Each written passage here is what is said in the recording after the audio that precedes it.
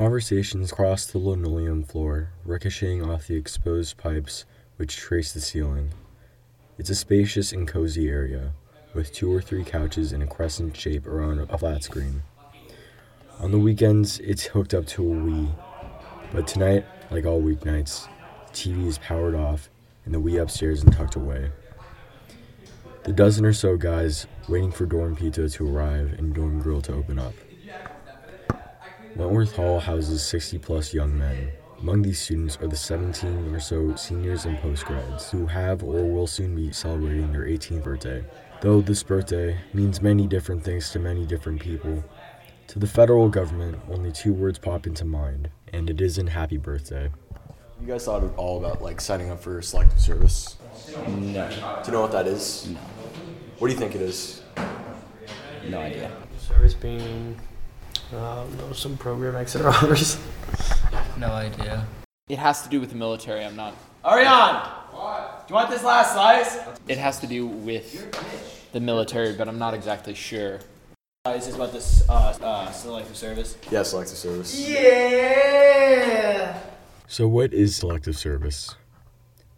According to its government homepage, the Selective Service System guarantees the delivery of untrained manpower to the United States Armed Forces by providing the structure and the system of guidelines needed for a prompt, efficient, and equitable draft should the country ever need it. To sum it up, registering for selective service means registering for the draft. There's a draft? Well, no. At least not right now. Nor for the last 45 years. The United States military has been a volunteer army, meaning that its soldiers wish to participate in the armed forces. It's when there's a shortage of these men, typically in times of armed conflict, that the military has turned to conscription. The last time the U.S. military utilized conscripted men was when Congress passed the Military Selective Service Act of 1967 as U.S. involvement in Vietnam escalated.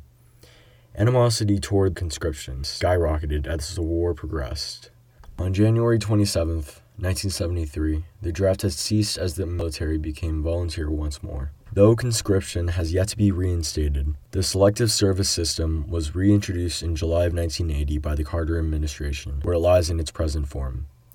Today, American young men, though not required to serve, register their name and info with selective service once they turn 18. The form is available to fill out online as well as by mail. Should the U.S. government face a situation which calls for the reinstatement of the draft, eligible candidates collected by the Selective Service System would be separated into groups determined by their date of birth. Within these groups, they would be divided further into priority groups by birth year, with 20-year-olds placed in the highest priority group, groups dropping in priority as the ages became closer and closer to 26, at which point the soldier becomes ineligible for the draft and is no longer considered. Do you think you're going to sign up for it? Probably not, because I don't know what it is. Gotcha.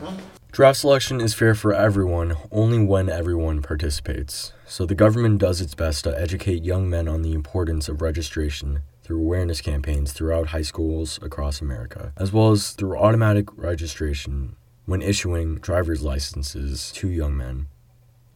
So far, it's been successful, registering 92% of men aged 18 to 25 in the country, clocking in at around 17 million people. So what of the 8% that don't register?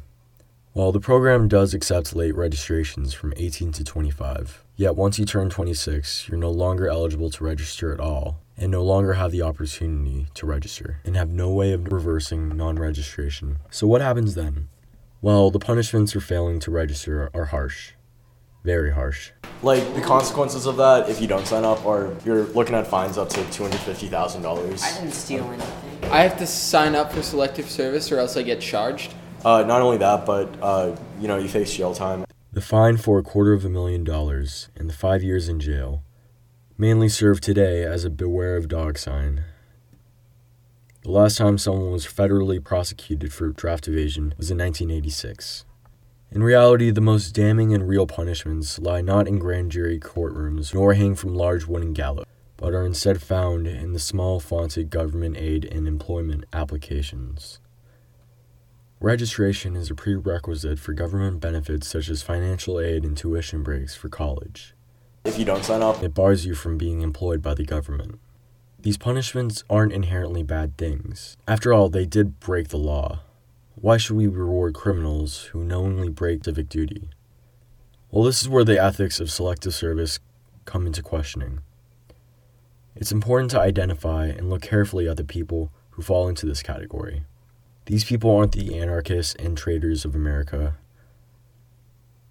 Rather, they're the high school dropouts, the ex-offenders, the isolated inner-city poor, and the legal and illegal immigrants of America.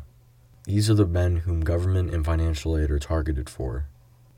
It is these men who California denied more than $99 million in federal and state financial aid. It is these men who never knew what selective service was to begin with. And yet, these men are turned away and shunned because they failed to sign up for an imaginary draft and would never take place. The basement grows quiet. Nearly everyone has gone upstairs to their rooms to finish up homework. The young men of Wentworth Hall lie in their rooms, slipping in and out of dreams. Some of them hold the same thoughts as young men nearly 50 years ago. Young men back then feared to be selected by the drafts back then. Today we sign up to fight in an unknown war, fought by an unknown enemy, knowing the consequences over an unknown cause. The only thing we do know is that we must sign up to fight, else we become the known enemy.